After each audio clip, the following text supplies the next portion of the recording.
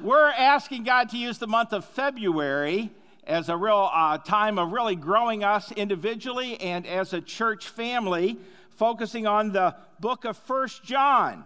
And I hope you're benefiting from it, or you'll start benefiting from it today and join with us in that. By the way, if you have a Bible or a device with you this morning, you can take it and go ahead and be turning to the book of 1 John.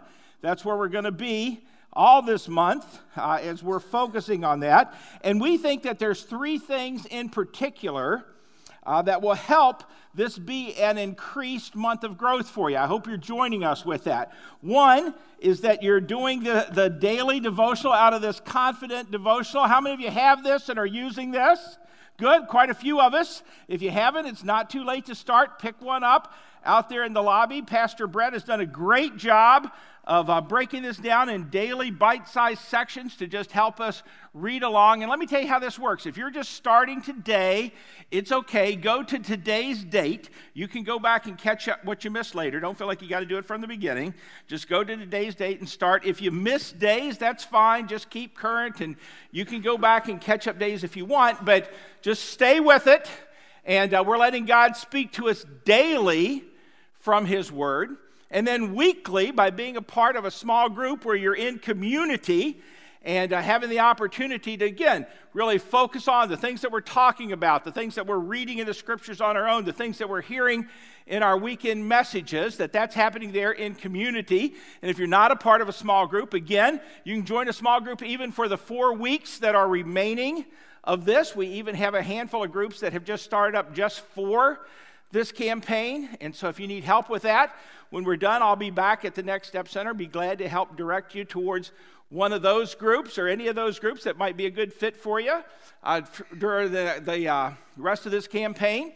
And then on the weekends, being here with us to hear God's Word taught. And so that's what we're doing today. We're going to be focusing on 1 John chapter 2. But again, I want to stress it's not too late to get on board with us. Make this a special time where you really see God boost what's going on in your life spiritually. Now, let me give you just a few introductory thoughts about 1 John. John, if you didn't know it, was the last living of the 12 disciples. In fact, he was the only disciple who did not die of martyrdom. And so John is writing, and he's the author of 5 New Testament books. There's the Gospel that bears his name, the Gospel of John, which was written later than all the other 3. There's his Gospel. There's the book of Revelation, the last book in your Bible, and then these 3 smaller books towards the end of the New Testament, 1st, 2nd, and 3rd John. These 5 books he wrote, and John, as I mentioned, did his writing later, and so he is writing to 2nd and 3rd generation believers. These aren't people who are Christians because they lived next along to Jesus or saw the resurrection necessarily. This is even coming later, a generation later, 30 or so plus years later, he's writing to those people, okay? So we, like them, we weren't around when Jesus walked this earth either, so it's very applicable to us as well. So hopefully you got it right there. You can look it up on your New Life app if you care to do that as well too. There's a place where you can take notes and see the Scriptures there also, but hopefully you got something. They'll be on the screens as well. Let's jump into 1 John chapter 2. Pull out your message notes if you haven't done that. There's a place on the back where you can write in some things if you care to do so as well. So 1 John chapter 2 starts off this way. He says, "My dear children, I write this to you so that you will not sin." So right off the top, John expresses that the desire of living as a Christ follower is that we would live obediently, not sinning, obeying God, instead being obedient to God and His Word. And he's not talking here about perfection, but he's talking about obedience. He's not saying, hey, look at me, I got it all together, I don't sin anymore. That's not what he's saying. In fact, if you continue reading verse 1, he makes it clear that we're going to mess up. We are going to sin. He says, but, as we go on in verse 1, he says, but if anyone does sin, we have an advocate with the Father, Jesus Christ, the righteous one. God's ways are always best. But we're rebellious, aren't we? We're fallen creatures, and so we constantly think happiness comes not from obeying God, but from disobeying Him. And so instead of doing what God wants, we tend to let the things around us pull us away. But John calls us instead to obedience, to walking righteously. But he says, be clear in this that we don't do those things as the means of our salvation. It's not our good works. It's not our efforts that makes us right with a holy God. That's not the means of our salvation. It's the result of our salvation, because we need to understand that our salvation is not in us, but in the atoning sacrifice of Jesus. That's what he says next. He says about Jesus that he is the atoning sacrifice for our sins. And not only for ours, but also for the whole world. Jesus is the righteous one, not us, right? Jesus is the advocate between us, sinful us, holy God. Jesus is that bridge in between. He stands there. He atoned for our sins on the cross. And as a result, we can stand boldly before God on the basis of His righteousness that's made available to us through His shed blood on the cross on our behalf. And so, as people who have taken advantage of that offer, have taken advantage of His offering to us to be children of God through His shed blood, as a result of that, those of us who have taken that step, those of us who have received that, He calls us then to confidently walk out obedience, to walk out righteousness. And what the rest of this chapter does is he gives us 5 things that will help us do that. And so if you've got your note sheet there, let's wade into them. Here's the first one, is we need to know that our salvation depends on Jesus. Verse 3. He says, we know that we have come to know Him if we keep His commands.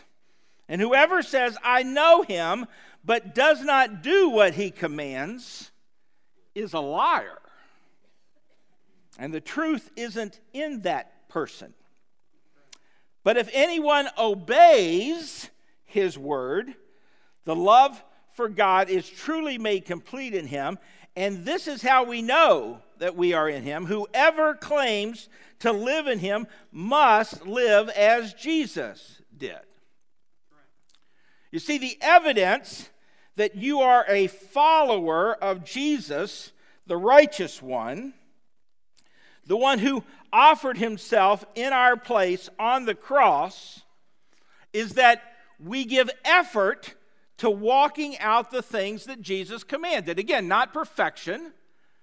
In the devotional, Brett makes the point, I think it's really good. It's not destination he's talking about, it's direction. That the direction of our life is towards obedience, to living out the commands of Jesus. In fact, verse 6, did you see it? He says it so plainly. He says, whoever claims to live in Him must live as Jesus did. He doesn't say ought to live as Jesus did, or it'd be a good idea if he did. No, that's the evidence. You see, talk is cheap, right? True is as true does. And so the person who claims to be a follower of Jesus but doesn't live like it has every reason in the world to doubt the genuineness of their salvation. Paul in 2 Corinthians 13, verse 5 says this. He says, examine yourselves to see whether you are in the faith. Test yourselves. Do you not realize that Christ Jesus is in you, unless, of course, you fail the test? Now, am I saying that our salvation rest in our efforts? No, 1,000 times no. Go back and reread verse 1 and 2. It's not on us. But our salvation is not something we should take for granted, or something that we should base on an event or a time at camp or that prayer that we prayed when the pastor said to pray along with him. No, John's saying the way that I know that I'm saved is I examine my life. Am I striving to walk in obedience to God and His Word? Not with my lips, but with my life. Because, you see, here's point number 2, you show your salvation by your actions. Verse 7. John says, "Dear friends, I'm not writing you a new commandment, but an old one, which you have had since the beginning. The old command is the message that you have heard. Yet I am writing you a new command. Its truth is seen in him and in you, because the darkness is passing away and the true light is already shining. And so anyone who claims to be in the light but hates a brother or sister, well, they're still in darkness. And anyone who loves their brother and sister, they're living in the light, and there's nothing in them to make them stumble. But anyone who hates a brother or sister is in the darkness and walks around in the darkness. They do not know where they're going because the darkness has blinded them."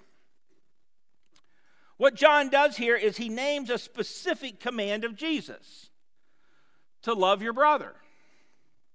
It's not a new command. It's a command that's been around since the beginning, right? And so he says you need to love. Don't hate, but you need to love others.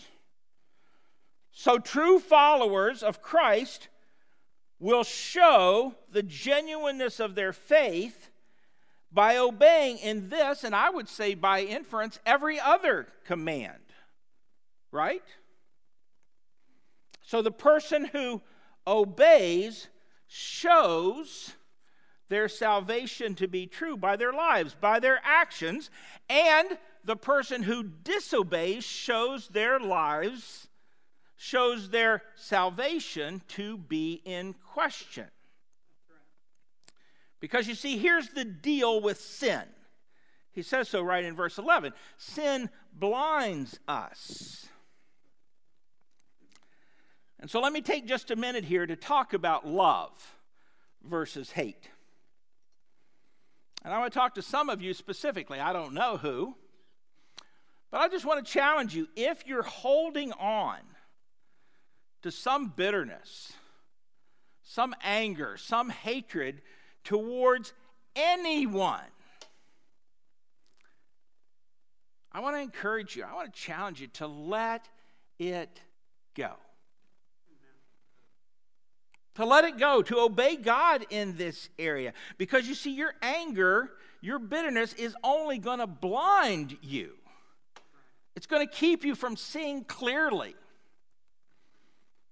It's only going to hurt you. So let it go, especially, listen to me, if you're a follower of Christ. Because if you're a follower of Christ, you have the power within you in the living Holy Spirit to do that.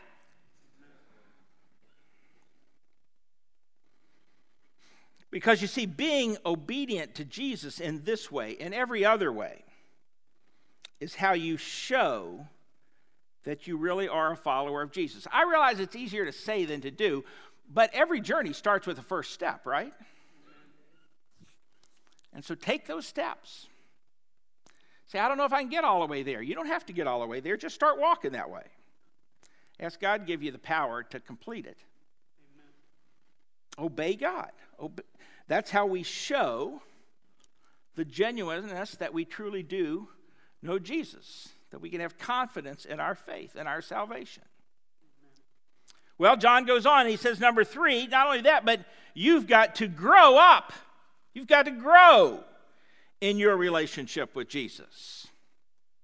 Now, what John does in verses 12 to 14, we're not going to take the time to read it because he kind of folds back in on himself, but basically what he does there is he lists 3 stations in life. Being children, and then we grow to being young men, young women, and then we grow to being fathers, or older men, older, more mature men and women. And he lists characteristics about each. This is characteristics of our spiritual journey. We start as children. And children don't know much. They just know that their sins have been forgiven and that they know God. That's where it starts. But we're to grow. Some of us think we're mature Christians because we've been Christians a long time, but the truth of the matter is we've just been spiritual children for a long time, over and over and over again, and all we really know in our walk with God is that we've been forgiven and that we know God, but it should go on from there. We should grow on from there to becoming young men, young women who are strong, who have God's word alive in us, so that we're overcoming the evil one. Temptation will continually be put in front of us, and we've got to know God's word. We've got to grow in our intake, in our knowledge of God's word, in our obedience to God's word, so that as we go along in life, we're overcoming those temptations. We're growing to become young men, young women. And it doesn't stop there. We continue to grow older, to become fathers and mothers, mature believers who truly know God, who's from eternity past. You see, the point of the Christian life is that of growing and maturing, of moving from station to station, beginning as children, becoming more and more grown up, and continuing to grow up, continuing to mature all along until we know God at a deep level. We've got to grow. He goes on, verse 15. He says, do not love the world or anything in the world. If anyone loves the world, the love of the Father is not in them.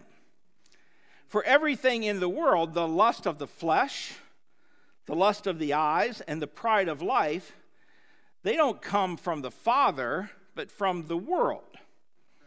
The world and its desires pass away, but whoever does the will of God lives forever. You see, what John does here is he juxtaposes loving and obeying God against loving and obeying the world. He holds them up next to each other. He keeps coming back to this aspect of sin and this battle to walk out obediently to Jesus. Because you see, if we make sin our regular practice, we will fall increasingly in love with the world, won't we? But if we make obedience our regular practice, we will fall increasingly in love with Jesus. That's the desire. D.L. Moody said this. He said, Christians should live in the world, but not be filled with it. A ship lives in the water, but if the water gets into the ship, she goes to the bottom. And so Christians may live in the world, but if the world gets into them, they sink. See, that's why we need to grow in our relationship with Jesus. That's why we need to be filled with God's word rather than filled with disobedience and sin. We need to let God's word, we need to not only be in God's word, but more importantly, we need to get God's word into us.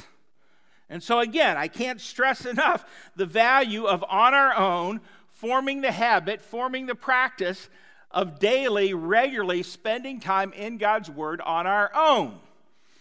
And nothing is a better opportunity. For some of you, that's already your practice. But for some of you, that's all new.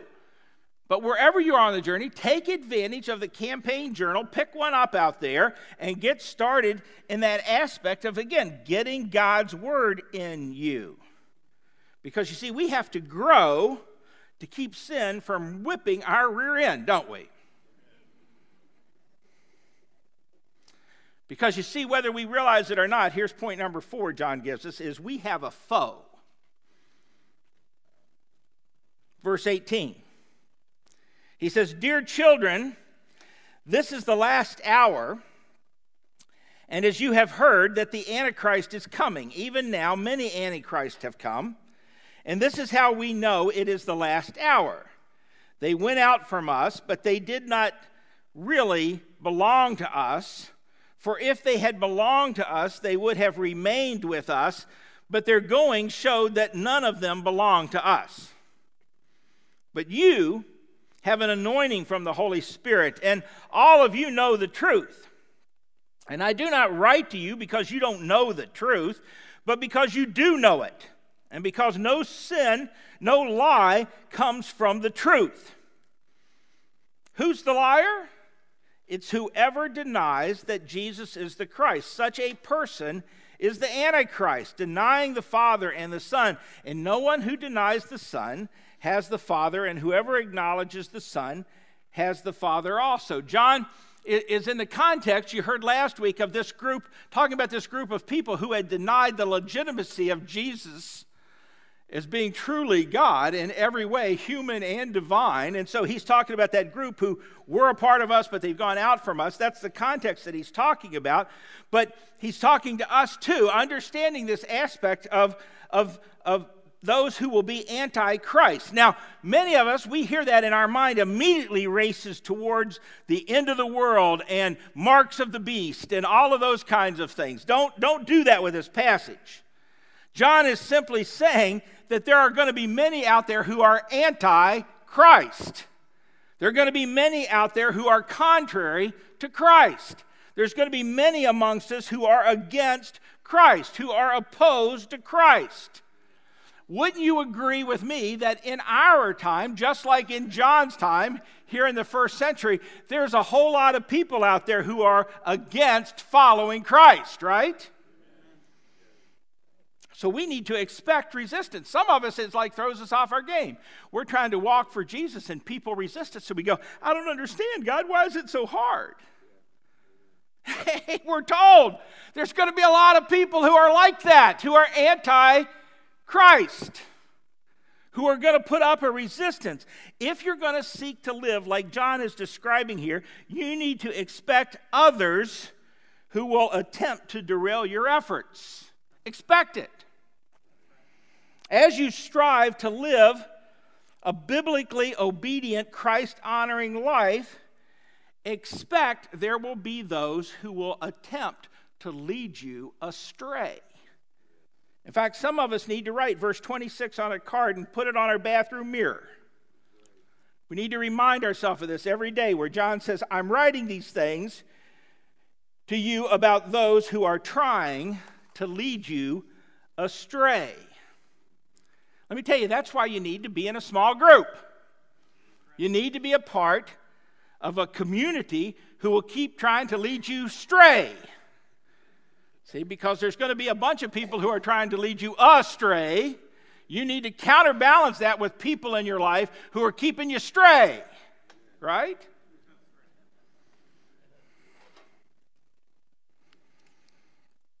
So again, take advantage of it. These 4 weeks remaining. Get in a group.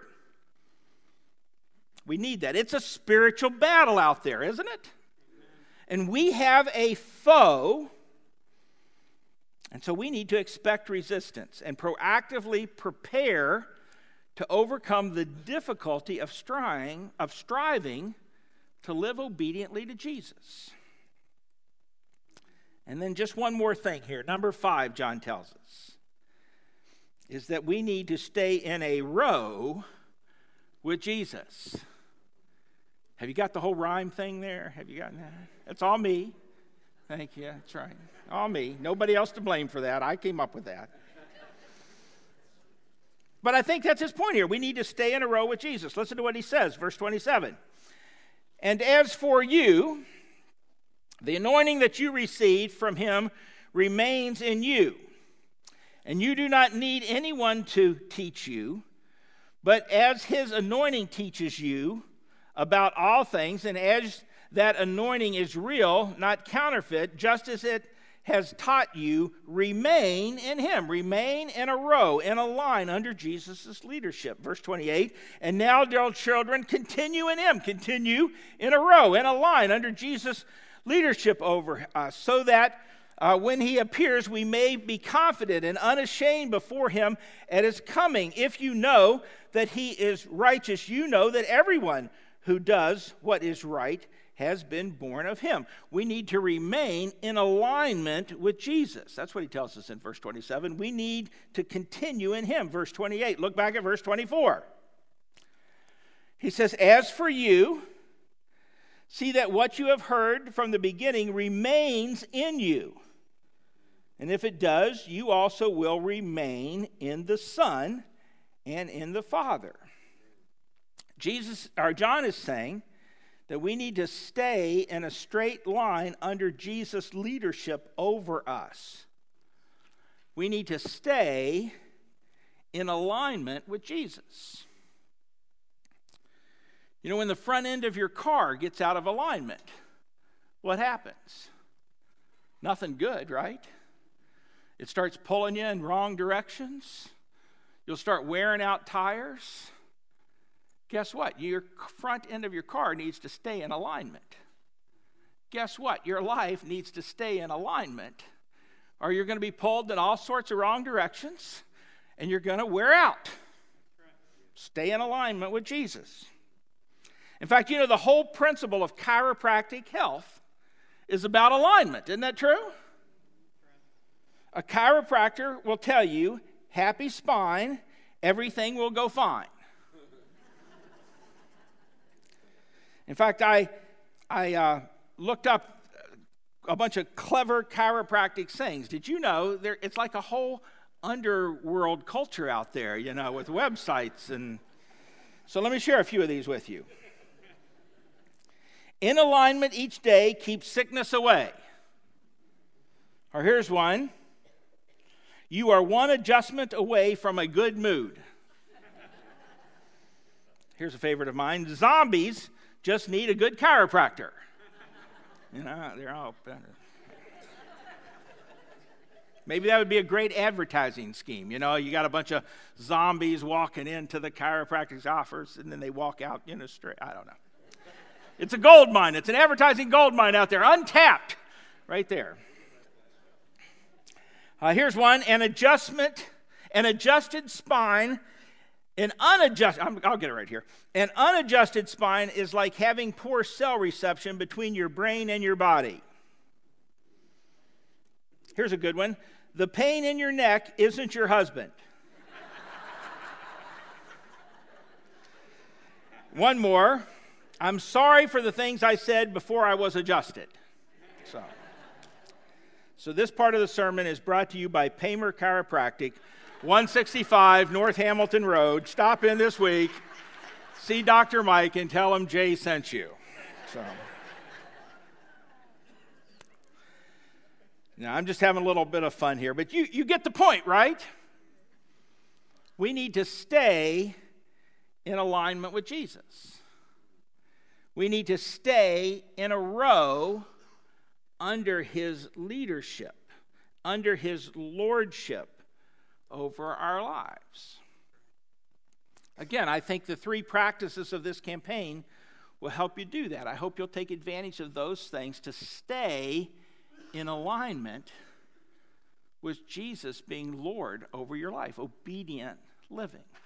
And listen to me, friends, the key to the Christian life is not simply sin management. It's facing each day with the desire to walk obediently to God and his word. Realizing that I'm going to face dozens of opportunities to sin today. I'm going to face temptation left and right. Temptation is not sin, it's the opportunity to sin.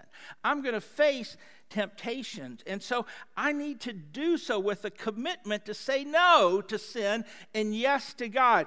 And as I do, I will grow in my relationship. I'll become stronger in my relationship. I'll walk closer and closer with Jesus. And when I mess up, I confess. I admit, I call it what God does, sin. And I get back at it, fixing my eyes on Jesus, striving to walk obediently to him. Let me kind of move towards closing with this quote here I read this recently by Christopher Christian Sturm, who was a German pastor in the 1700s. He wrote this in a book called Morning Communings with God. But I think it's a prayer that would benefit many of us as we seek to live out obedient living. And so let me just give it to you. Maybe it's a prayer you'll want to be using each day or regularly to come back to. He said this. He prayed this. We can pray this. This new day is a new incitement to me to select the path of holiness. I'm determined to follow it. But, O God, do thou thyself show me the track in which I ought to go, and rule my steps that I may abide in the same. Teach me to act according to thy pleasure, and let thy good spirit carry me along in the straight way. And so I think John is challenging us, friends, in this chapter to live obediently to the ways of Jesus. To begin our day, these remaining days of February and beyond, with asking God to help us live in obedience, walking out holiness and righteousness. Again, not perfection, but walking in obedience to him. Again, verse 1 of this chapter, my dear children, I write this to you so that you will not sin. And when I do mess up, when I give in to that temptation, when I lose my patience, when I act out in anger, when I look inappropriately at someone or something, when I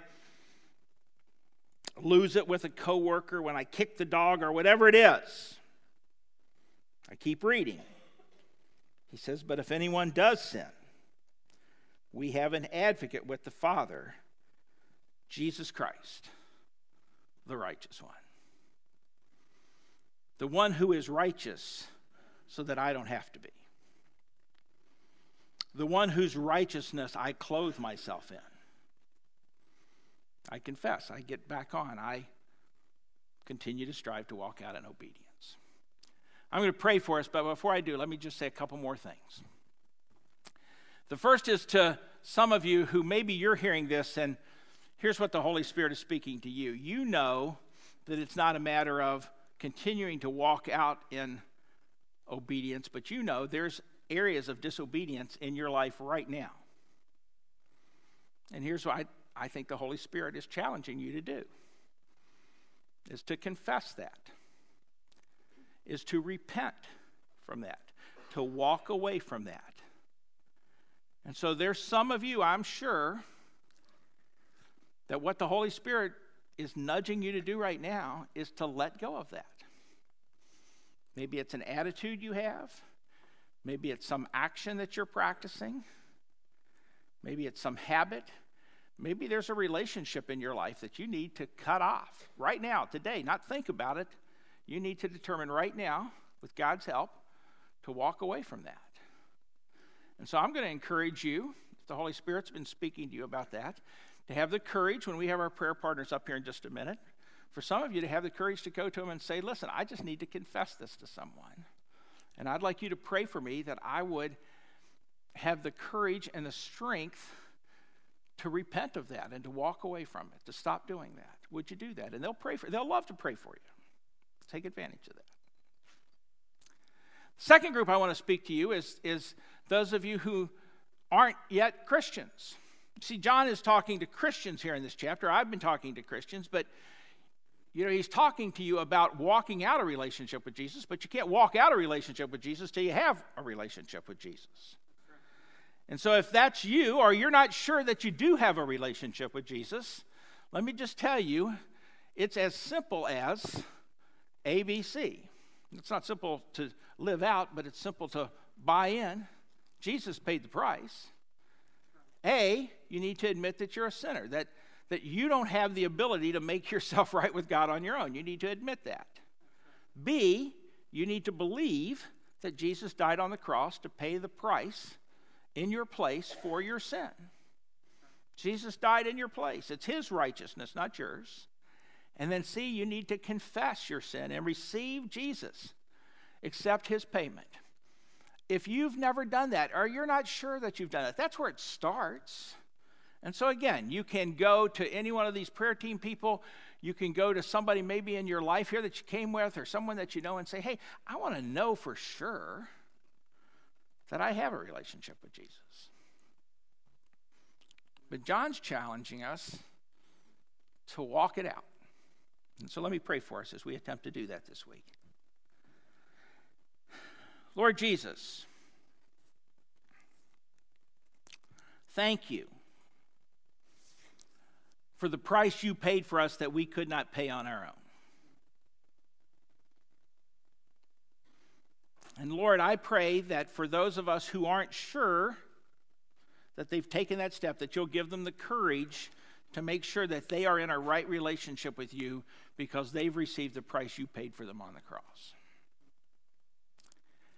And at the same time, Lord, I want to pray for the many of us who are sure of that. We're confident. We've done that step. But Lord, there's something in our lives we need to repent of. We need to confess. We need to call it what you call it, and we need to walk away from it. Lord, there's others of us who, what we've done is we've kind of nursed something. We've taken sin as a pet. Lord, give us the courage to call it what you call it and to walk away from it, to take the first step of obedience today. Lord, for others of us, Lord, just remind us of the battle that we're in. We do have a foe who loves to see us ineffective and frustrated and failing, and believing the lies of the evil one and all of these other things, God. And so help us to do the things to walk out in obedience, to be in your word, to be in community, to be faithfully setting under your teaching, Lord. To start each day with the determination that with your help, Lord Jesus, we're depending upon you to help us walk out obedience, holiness, righteousness today. Not in our strength, but totally in yours. And so, God, we give ourselves to you, and we pray that as we sing these songs, Lord, as we take advantage of doing business with you, that whatever needs to happen, Lord, that you will just be pleased by the offering not only of our words, but the offering of our lives. We pray it in your name and for your glory. Amen.